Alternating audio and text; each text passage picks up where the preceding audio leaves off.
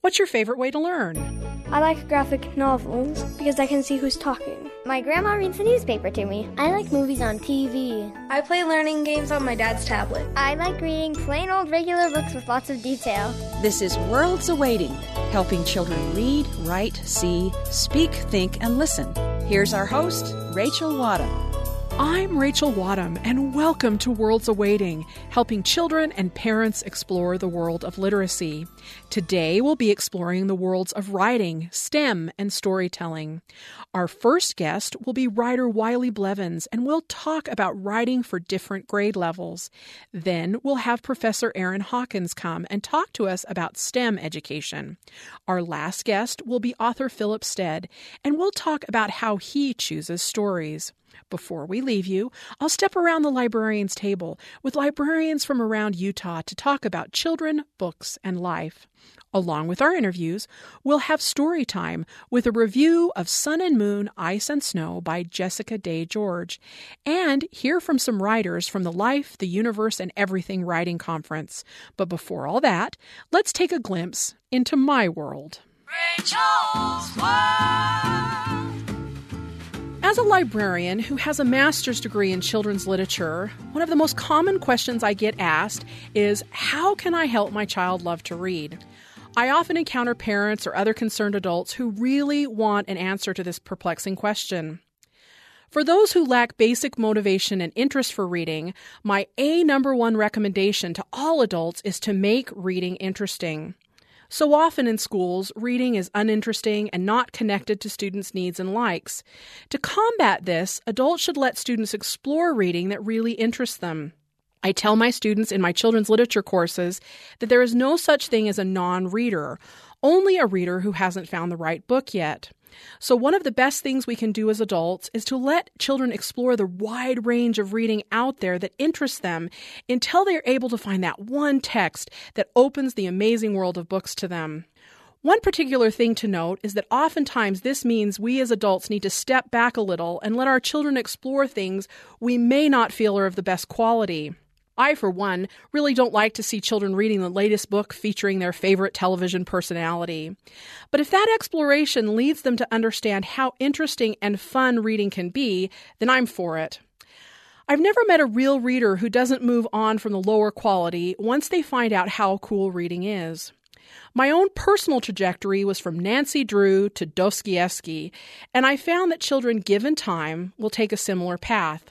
So supported by our guidance and interest, let's let children explore to their heart's content. And that's one way to help encourage reluctant readers straight from Rachel's World. Rachel's World! In today's book world, there are many labels for books. Picture books, chapter books, books are separated by genre, and books are separated by grade. Today, I have author and early reading specialist Wiley Blevins on the phone to discuss books for the earliest readers. Welcome, Wiley. Nice to meet you.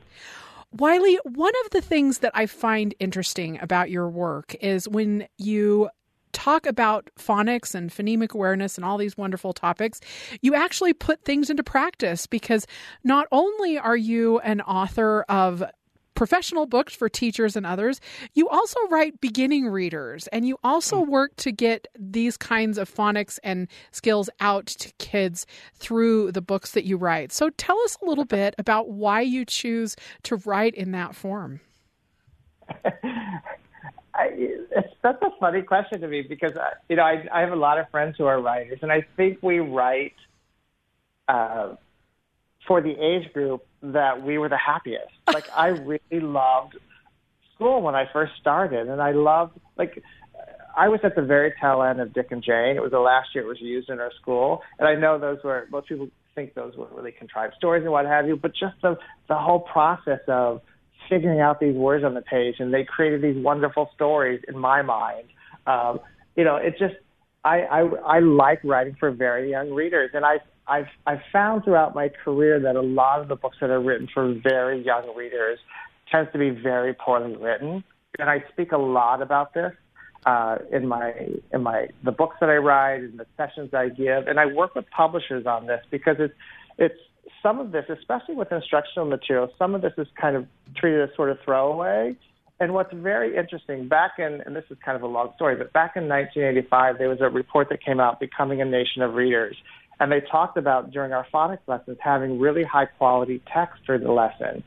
Some people call it decodable text. I call it accountable text, where children are accountable for the skills they're learning, both sight words and phonics. But they said that it should be instructive. There should be lots of words in these stories that sound out based on their phonics skills or practice their sight words. It should be engaging. These should be stories that are worth reading and fun to read, and it should be comprehensible. These stories should make sense.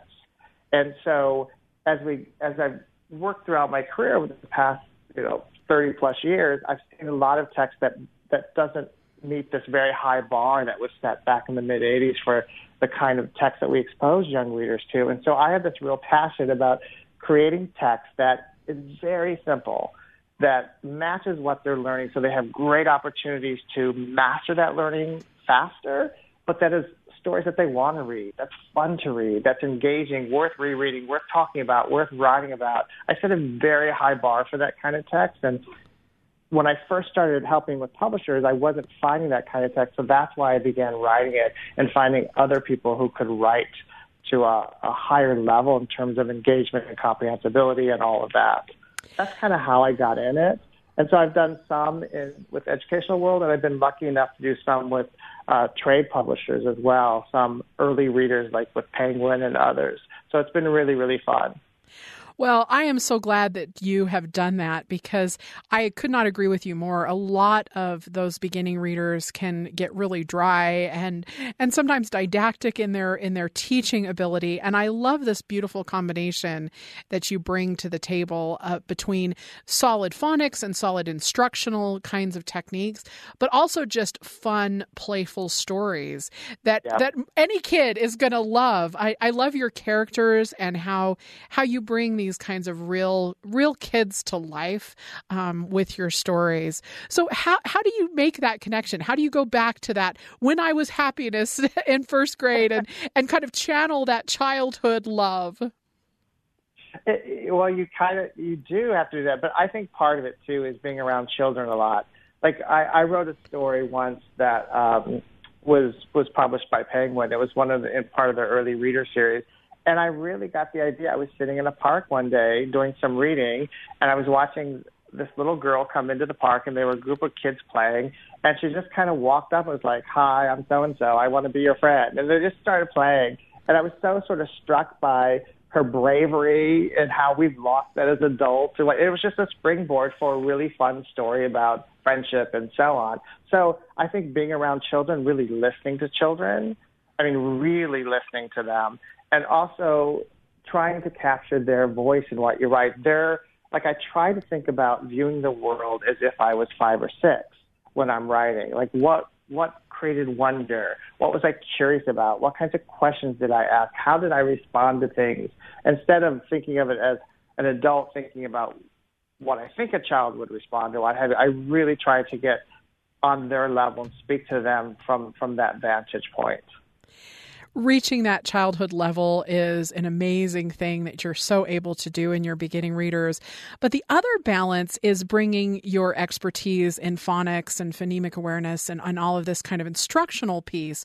So speak a little bit to how difficult that is to bring these beautiful stories that are well written and structured, but at the same time keep the vocabulary limited and use a lot of rhyme and a lot of structures like that are going to build phonemic awareness. Yeah, it's actually super hard. In fact, when I worked with publishers, it's really hard to find writers who will do it because it's so hard. It's like a puzzle.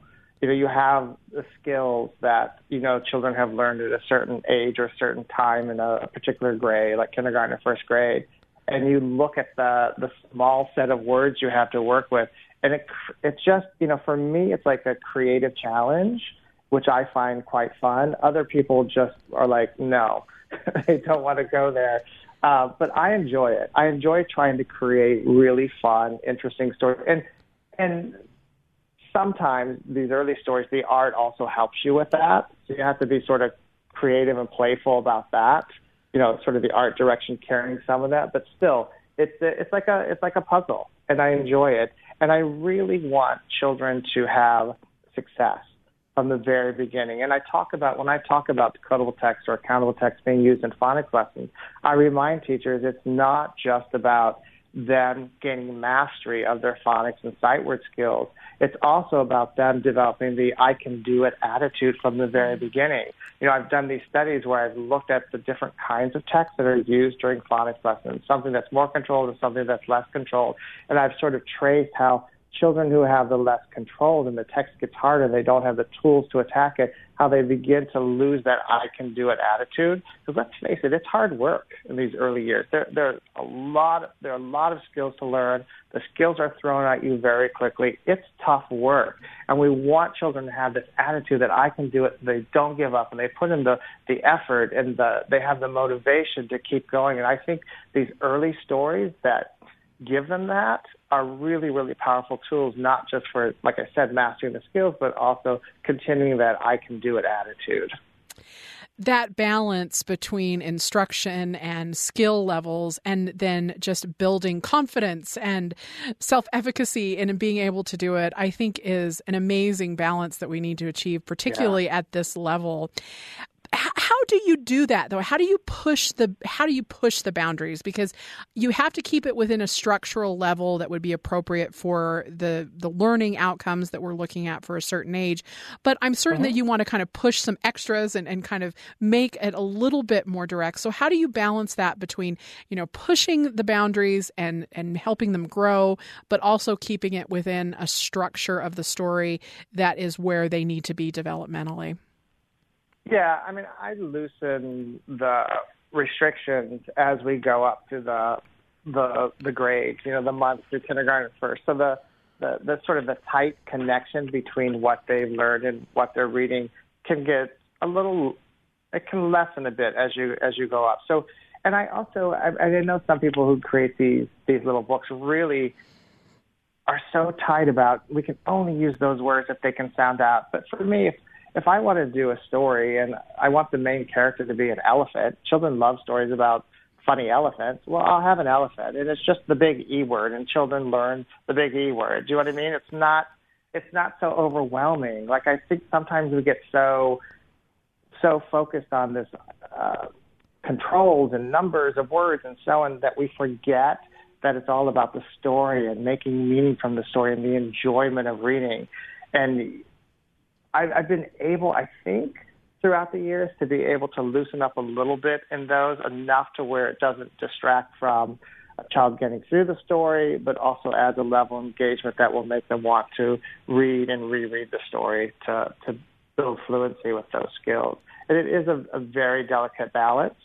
One of the things that happened back in 2000 that's caused some problems for us is that for the first time, 2 states, California and Texas, required that there be this kind of text in instructional programs. And I was very happy about that because it was not there. And so teachers would teach a phonics lesson, they'd go over and read this book, and there was very little connection and very little opportunities to apply the skills, and children weren't mastering the skills. So I was glad there was this instructional tool, these little controlled text in the phonics lesson that served as a scaffold to these other kinds of things children were reading. But what happened was the states required a certain percentage of decodability. One state 75, the other 80. And so as publishers began creating these early books, it became more of a numbers game. They were more concerned about meeting this percentage and less concerned about the quality of the text and the comprehensibility and the engagement and those kinds of things. And so I've really sort of tried to help publishers take a step back from that and fix some of those issues. So, for example, I did a study on these kinds of texts, and I identified 7 big problems with these kinds of texts, and it helped publishers try to revise their texts and overcome some of those issues so that we have better quality kinds of stories for our very young readers to read. And all the while they're reading these very simple stories, we're also reading to them great books, great picture books and informational texts and things like that to build their vocabulary and their knowledge of the world and all these other things that are so important during these early years. Wiley, thank you so much. I appreciate you honoring even our youngest readers in that way and allowing them to have interesting, engaging stories, but also balance for that instructional content. I am so grateful that you have used your expertise and research to write some great stories as well and to have some great beginning readers out there. So I challenge all of my listeners to run out and check it out, especially if you have a beginning reader at home. There's some great stuff out there that you can find, that great engaging stories with instructional elements as well. Thank you so much. Oh, my pleasure. Wiley, thank you. This has been just delightful. I appreciate so much your passion and your advocacy for all of this. Everything you say just kind of goes down in my mind as yes, yes, yes. I know that. And I unfortunately, like you, I see publishers and even school teachers and principals who just don't quite get it. And I really appreciate that there are people out there like you who are advocating for instructional techniques and stories that are really going to meet the needs of these students in a more effective way. So thank you for the work you do. Oh, my pleasure. I appreciate it. Wiley Blevins is an early reading specialist and author. Now, it's story time with a review of Sun and Moon, Ice and Snow by Jessica Day George. My name is Jacqueline Acey, and I'm an aspiring teacher. 2 years from now, I hope to have my very own classroom filled to the brim with books. As an elementary school student, reading was my very favorite thing to do, although sometimes I struggled to find books that interested me that were age appropriate. Last month, I came across a book that 12-year-old me would have loved and 20-year-old me really enjoyed. Sun and Moon, Ice and Snow is a traditional fantasy novel written by Jessica Day George. This book is based on the Nordic fairy tale East of the Sun, West of the Moon, and to me, felt like a snowy Beauty and the Beast with the characters from Shannon Hale's Princess Academy. The book begins with the introduction of a woodcutter, Jarl Oscarsson, and his wife, Frida, and their 9 children.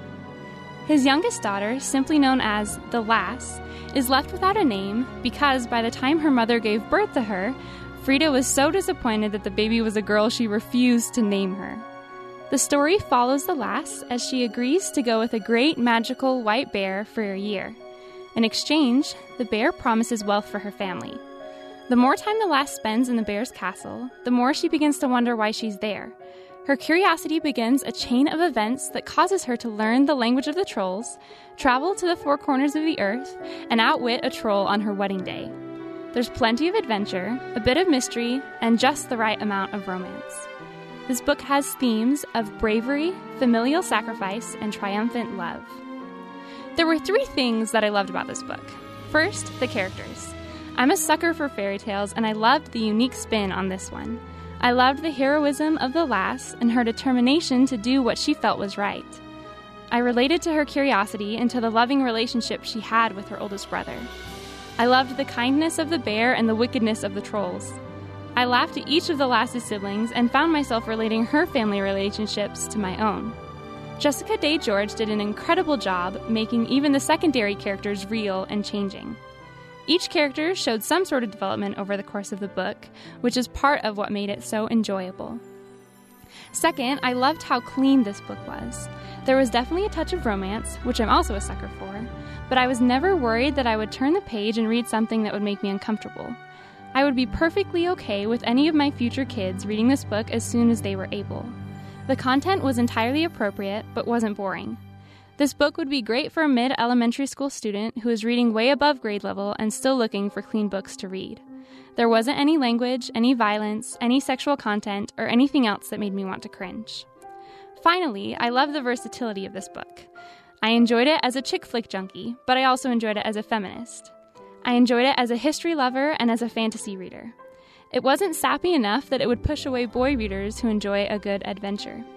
If a young boy can get past the feminine-looking cover, he'll find stories of a great hunt, of determined, crafty characters, and of suspense and mystery. I really enjoyed reading this book, and I wish that 12-year-old me would have known about this author.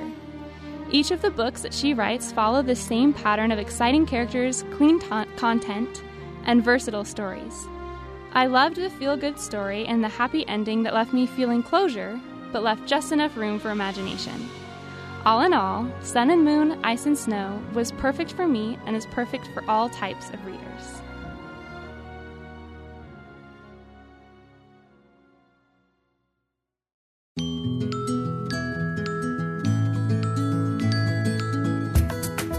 When you ask a child what their favorite subject in school is, it might just be math or science. Mathematics, science, engineering, all of the STEM subjects are essential for the growth of children's literacy.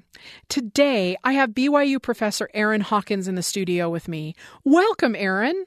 Thank you. Aaron, as most of our listeners know, we talk about literacy really broadly here at Worlds Awaiting. And one of the literacies that I think sometimes we don't really talk about are those kinds that are related to the STEM fields, the science, the technology, the engineering, and math. And you have some really great insights and expertise, so I'm excited today to chat with you about that. So to start out, let's talk about what are kind of some of the possibilities for STEM education, particularly for our children. What is the potential that those fields have? I think going forward and even now, as children become adults and choose their careers, almost all of them will have something to do with STEM more and more. So having a background in science and math can only help them as they chart their path into the future. And a lot of STEM activity happens in teams. Very few scientists or engineers are working all on their own anymore. So teamwork is also an important STEM skill. Being creative and coming up with solutions that no one has thought of, obviously, is also important for all of these fields. And obviously that can apply to lots of different problems, not just math and science and what you're trying to figure out. So if you are interested in creating new things or solving problems in any way, then that STEM background obviously helps you out. I agree with you totally that these fields are integral to more than just the STEM professions and fields. They really have these basic skills involved in them. But the trouble is sometimes there's a real stigma related to these fields, or they're like, I'm not a math person, or I can't do math, or that's too complicated for me. So how do we kind of maybe overcome some of these barriers to help people understand the importance of these fields? Well, one way we're trying to do that is outreach programs for kids that are quite young, to get them excited about these different topics and help them understand that it's a big umbrella, really. There are lots of activities that happen that could be considered part of the STEM field. Even a very technologically centered company has not just engineers and real scientists working for them, but the whole marketing and HR efforts, those all still kind of fall within that STEM umbrella because you still have to understand the technology and so maybe you're not the greatest at math or science, but there is still room within that STEM umbrella for you if you want to do it, and discovering that at a young age is important because often it does get you're discouraged and schools maybe don't do a good job at explaining what exactly science and engineering really is, what are careers like. It's easy to understand what a doctor does or a lawyer, what they do. But what a scientist and engineer does all day, that's a little bit more vague and nebulous to people.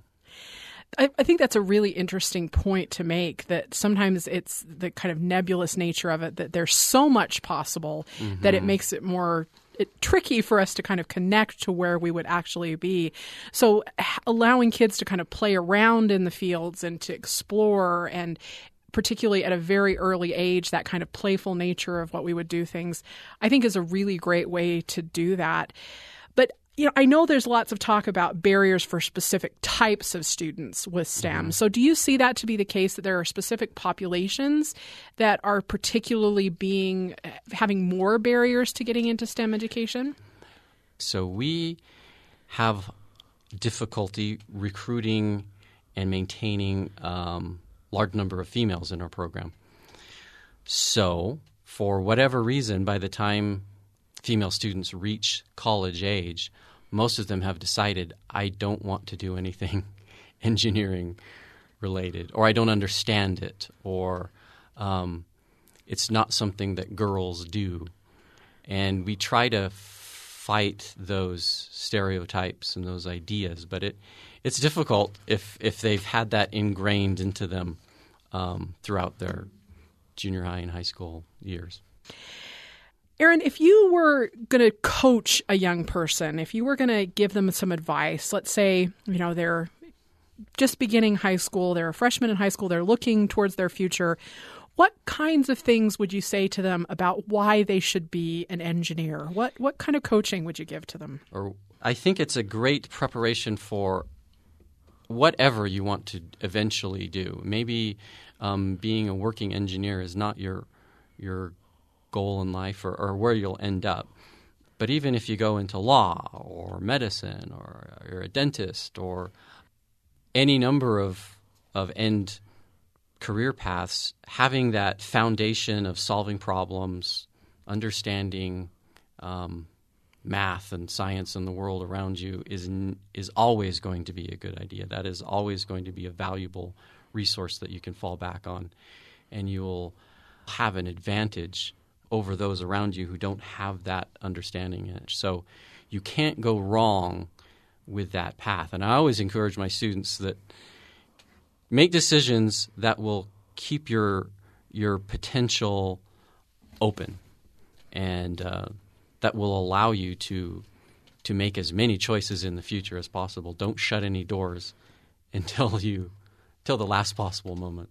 Well, and even you don't shut your doors as an adult. I mean, so many of us change careers, so many of us follow paths. So I think that is amazing advice, and I really would encourage all of our listeners to take that to heart, because that's how I coach my students too, right?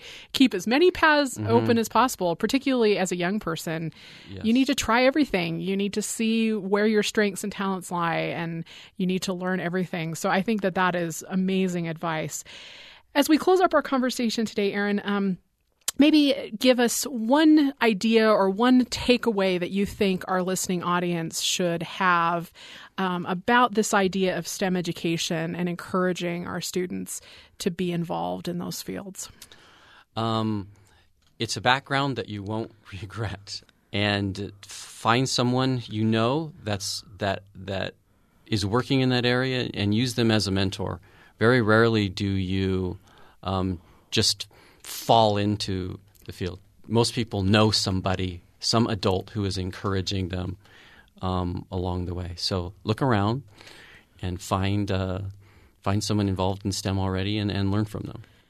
That is a perfect way to end. So let's hope that all those adults out there start looking for kids to mentor and kids looking for adults to mentor them. Thank you so much for your time today, Erin. Yes. Erin Hawkins is a professor of electrical and computer engineering here at BYU. Next, we send our student production assistant, Natalie Anderson, to the Life, the Universe, and Everything conference here in Provo to talk to authors about their inspirations and motivations. Let's take a listen. Who is your favorite author, if you have one? My favorite author is Dan Wells. He's actually at this conference. It's really great. He writes young adult literature, and he's just an all-around fantastic person.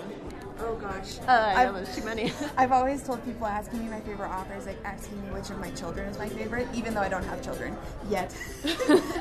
So, that's really hard.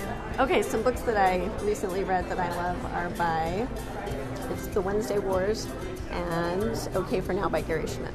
Okay. I would say, if I was forced to pick, probably Orson Scott Card. My favorite childhood author was Jessica Day George, and Shannon Hale were my favorite too for a really long time. And then I got into Brandon Mull and Brandon Sanderson, and I love Jules Verne. So it's just kind of hard. You have to pick. It's almost like by genre. Mary Robinette Kowal.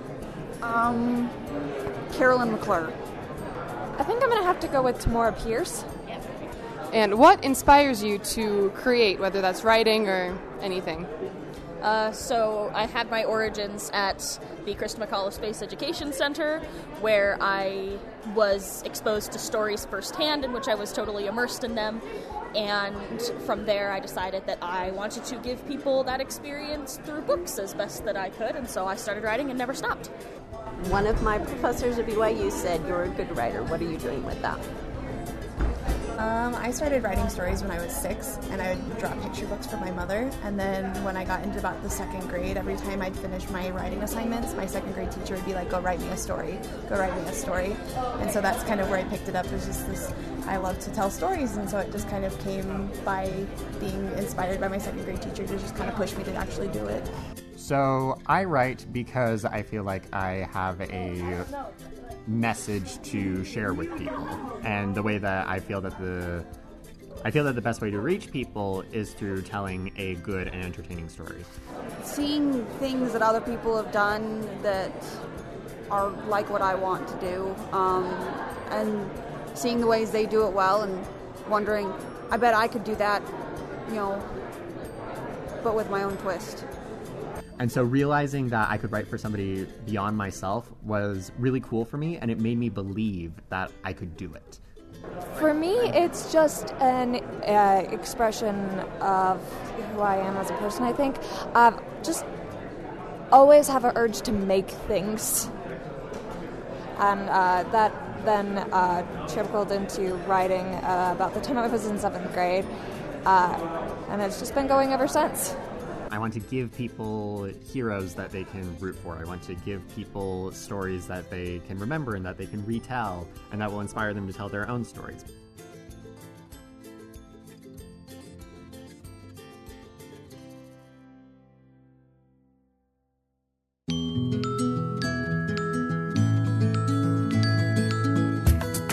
As the old saying goes, a picture is worth 1,000 words. But rarely is it said that 1,000 words paint a picture. We're on the phone today with author and storyteller Philip Stead, who certainly knows how to paint a gorgeous picture. Welcome, Philip. Hi, thanks for having me. Philip, you are a grand storyteller. What is it about a particular story that grabs you or makes you want to tell it and get it out there into the world?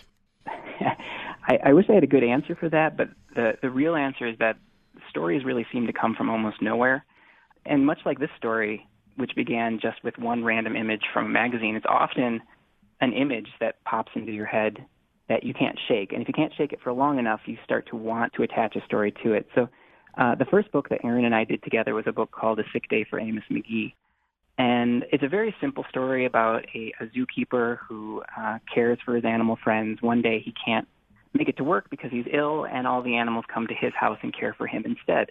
And as simple as that story arc is, it took me a long time to find it, or a relatively long time to find it, because the story didn't begin as a story. The story began as a single image, an image of an old man and an elephant that Erin had been working on, just drawing on her own at the kitchen table for several days.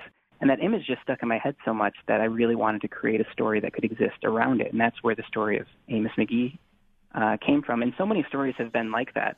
Erin will be drawing something, or maybe we'll see something together, and the image becomes the fuel for the story. That really is interesting to me, because as an artist, and when I talk to other artists and illustrators, that seems to be a common theme that I hear, and it's this sense that it's an image, that it's a visual that brings the story, and then the words come after that. Is that typical of all of your work, or is that something that changes depending on the story? I would say it's definitely typical of my work, but I'm often a little bit confused as to how other writers might work, because I really fell into writing. always planned to be an artist first. I went to art school. I spent all of my childhood drawing, and I never really considered that I might become a writer. It wasn't until after I'd left art school that I sort of started to pick up writing because I wanted more control over the stories that I might tell. But still, I always think visually, and stories tend to come primarily out of images. I think because Erin and I both went to art school and because we were both artists first, we were able to communicate well in that way, and work through story ideas together through the language of image instead of words. For me, the key to a good picture book or a good illustrated novel or any of those types of things is how well the pictures and the text integrate. So particularly when you are looking at a brand new story, is there a specific thought process you go through about what's going to be an image and what's going to be text? Or are there things that you know that an image is more capable of conveying versus a textual passage would be more capable of conveying? Truthfully, there's just so many possibilities for why we might choose one image versus another that it's hard to necessarily answer very easily. I will say that sometimes one thing that we'll do is if there's a passage of a book that we really want the reader to linger on, something that we really want to show as an important passage, maybe we want a child and an adult to spend a moment together contemplating, that's when we'll actually take the text out and really rely solely on image. So going back to that book that Erin and I made together, our first book together, A Sick Day for Amos McGee, there's a passage in the middle where all the animals have left the zoo together, they're waiting for a bus, and then they all get on the bus, and then they end up at Amos's house. That entire sequence is told completely without words.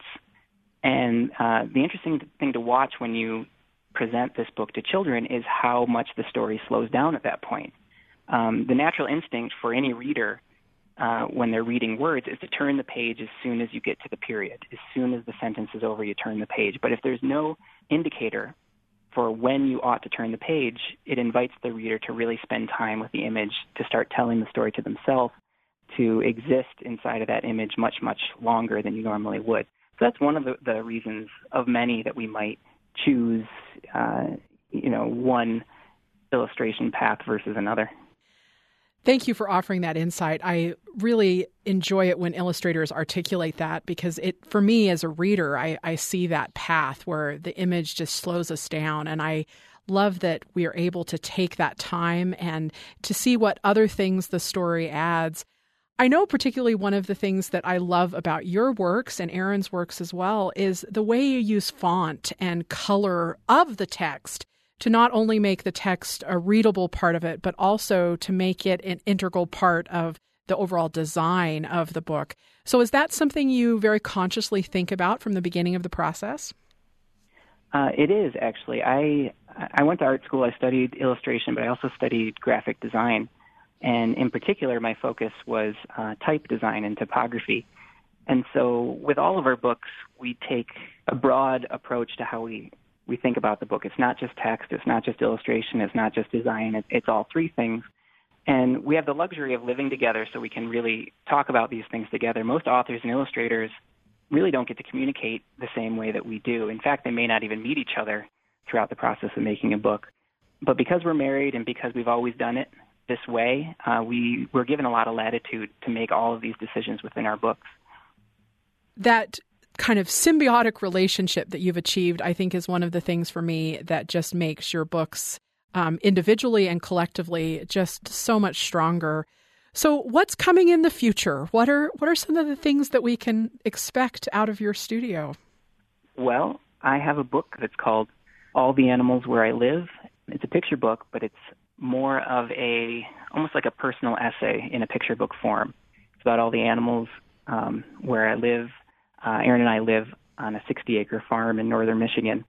And the book is basically a walk through the seasons and how the animals move through the space, how my dog relates to those animals. And it's just a book I'm very proud of. It's a book, I think, where I've taken a lot of inspiration actually from the illustration style of Erin to make this book. I've been watching Erin make art now since we were teenagers. And this is probably the first time where I've thought I'm really going to try to work in a style that's somewhat similar to her, because often our work is very, very different. But there's a softness to Erin's work and a deliberateness or a deliberation to her work that is not necessarily always present in mine, and I felt was really important for that book. Erin's next book will be out in 2019. We had to take a small break for the birth of our child, but that is a book called Music for Mr. Moon, which I'm very, very happy with so far. I'm actually looking at the artwork on her desk right now. It's not quite done. But readers should be looking for that one in, I believe it's the spring of 2019. Philip, thank you so much. This has been an insightful and inspiring conversation. Thank you for the work that you do and for Erin for the work that she does. You are making the world of storytelling and the world of children's literature a much richer and happy place. So I look forward to all the things coming in the future. Well, thanks so much. This was wonderful. Philip Stead is an author of children's picture books. Now, I'm going to step around the librarian's table to talk with librarians from around Utah about children, books, and life. Today, I've got my student librarians, Emily and Taylor, in the studio with me to talk about classics. Let's chat a little bit about the classics. I know both of you are English majors, and so you probably are well versed in the classics. The canon. The canon.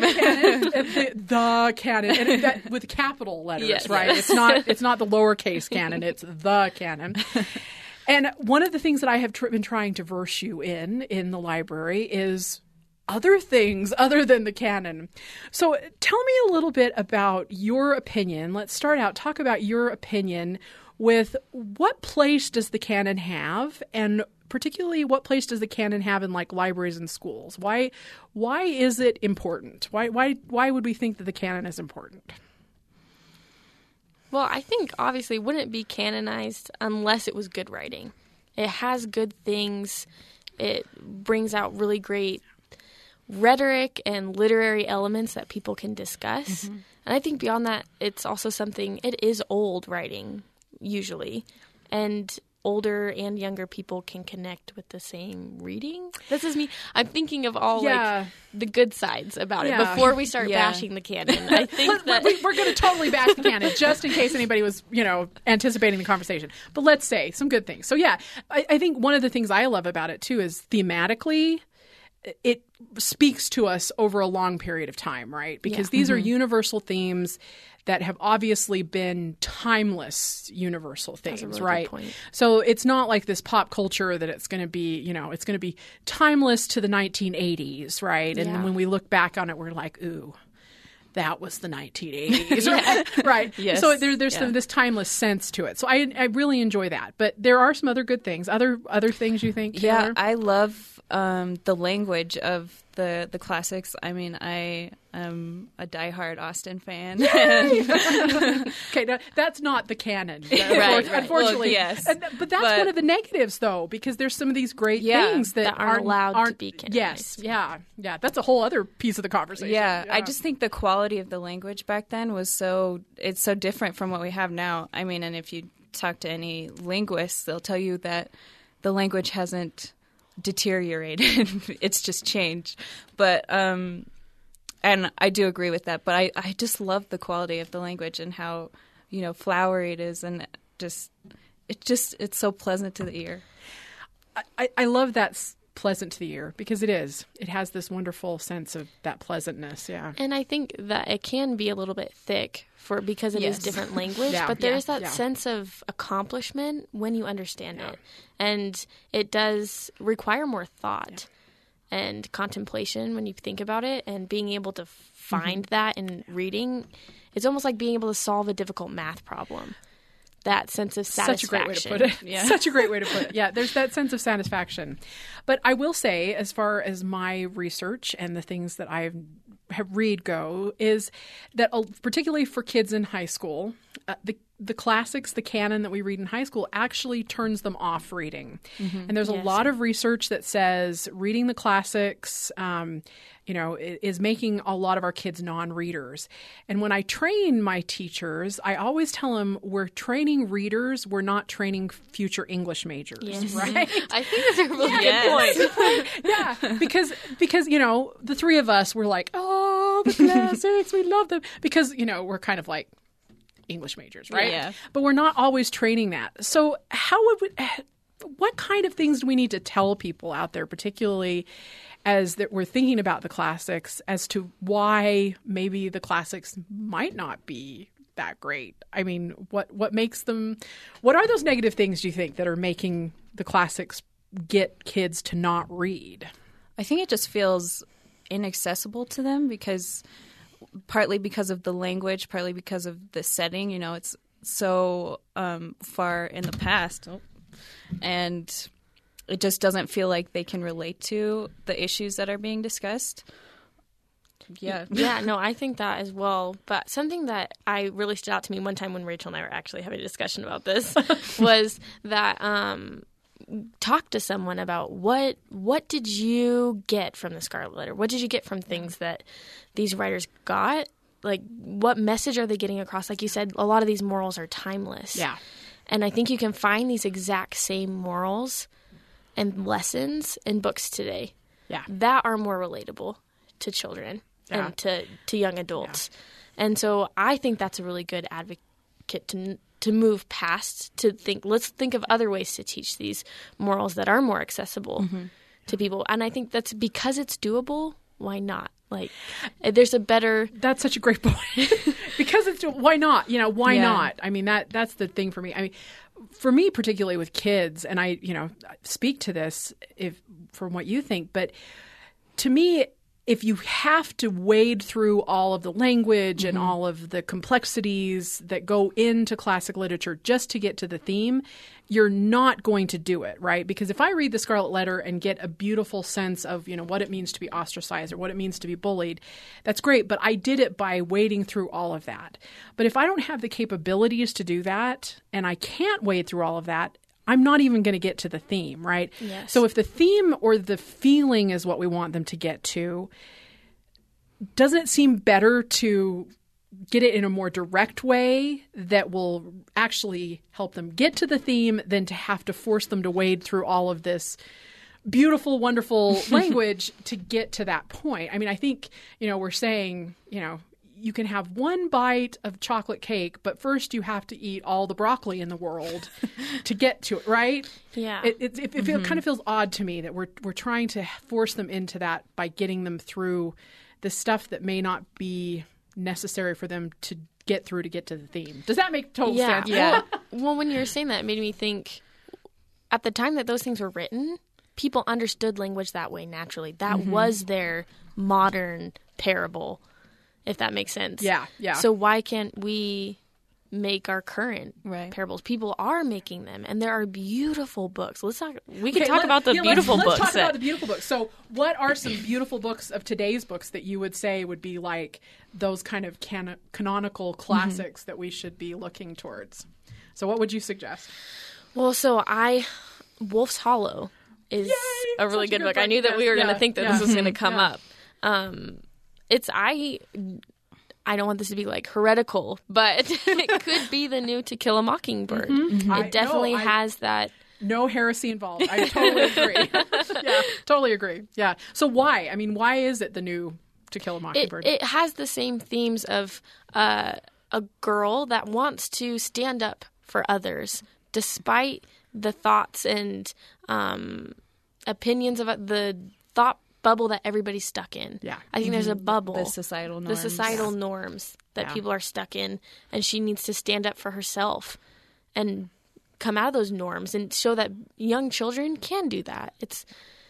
Or that anyone can. Like, even if this little girl can do it, why can't you, having more understanding that these are just the way it is, why can't you just push that bubble, push the lines to something greater, more to have more humble and kinder thoughts towards others. I love it. That's a great one. Okay, Taylor, what's your one you want to end with us? I was thinking about my Book of Life by Angel, which is beautiful, written by Martine Leavitt. Yeah, gorgeous book. And when you go and tell people what it's about, it's about a teenage girl who's been taken into prostitution on the streets of New York. Tough topic. Yes. Beautiful book. Yes. Yeah. So why is it a classic in your mind? It's a novel written in verse, in free verse. And it just goes through her thought process and how it tells the story of her life in such a beautiful way.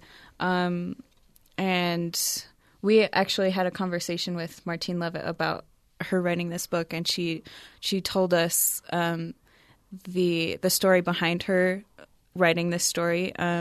She was in New York and she met a prostitute, and she just realized, this is a woman just like me. She has just as much value and she's just as much of a human being as I am, and she's just as important as I am. And she was volunteering at a soup kitchen. Yeah. And she thought the person she was sitting with was just another volunteer. And it was a soup kitchen for prostitutes to come to. And she found out that the person she was sitting next to was actually a prostitute. See, beautiful stuff. It's just, and I read it and it made me cry.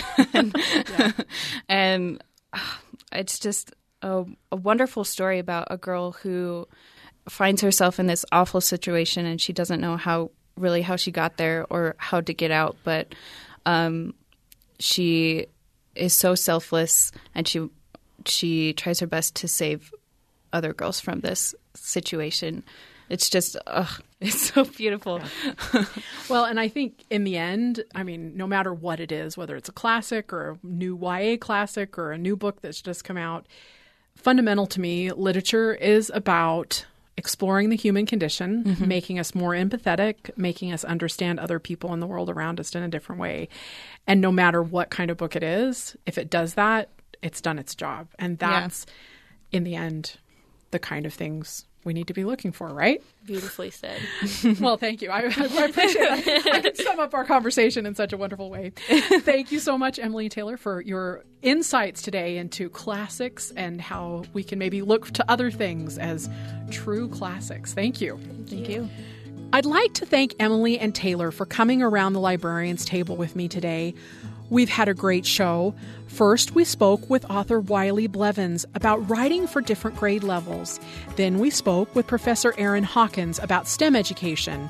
Our last interview was with author Philip Stead, and we spoke about how he chooses stories.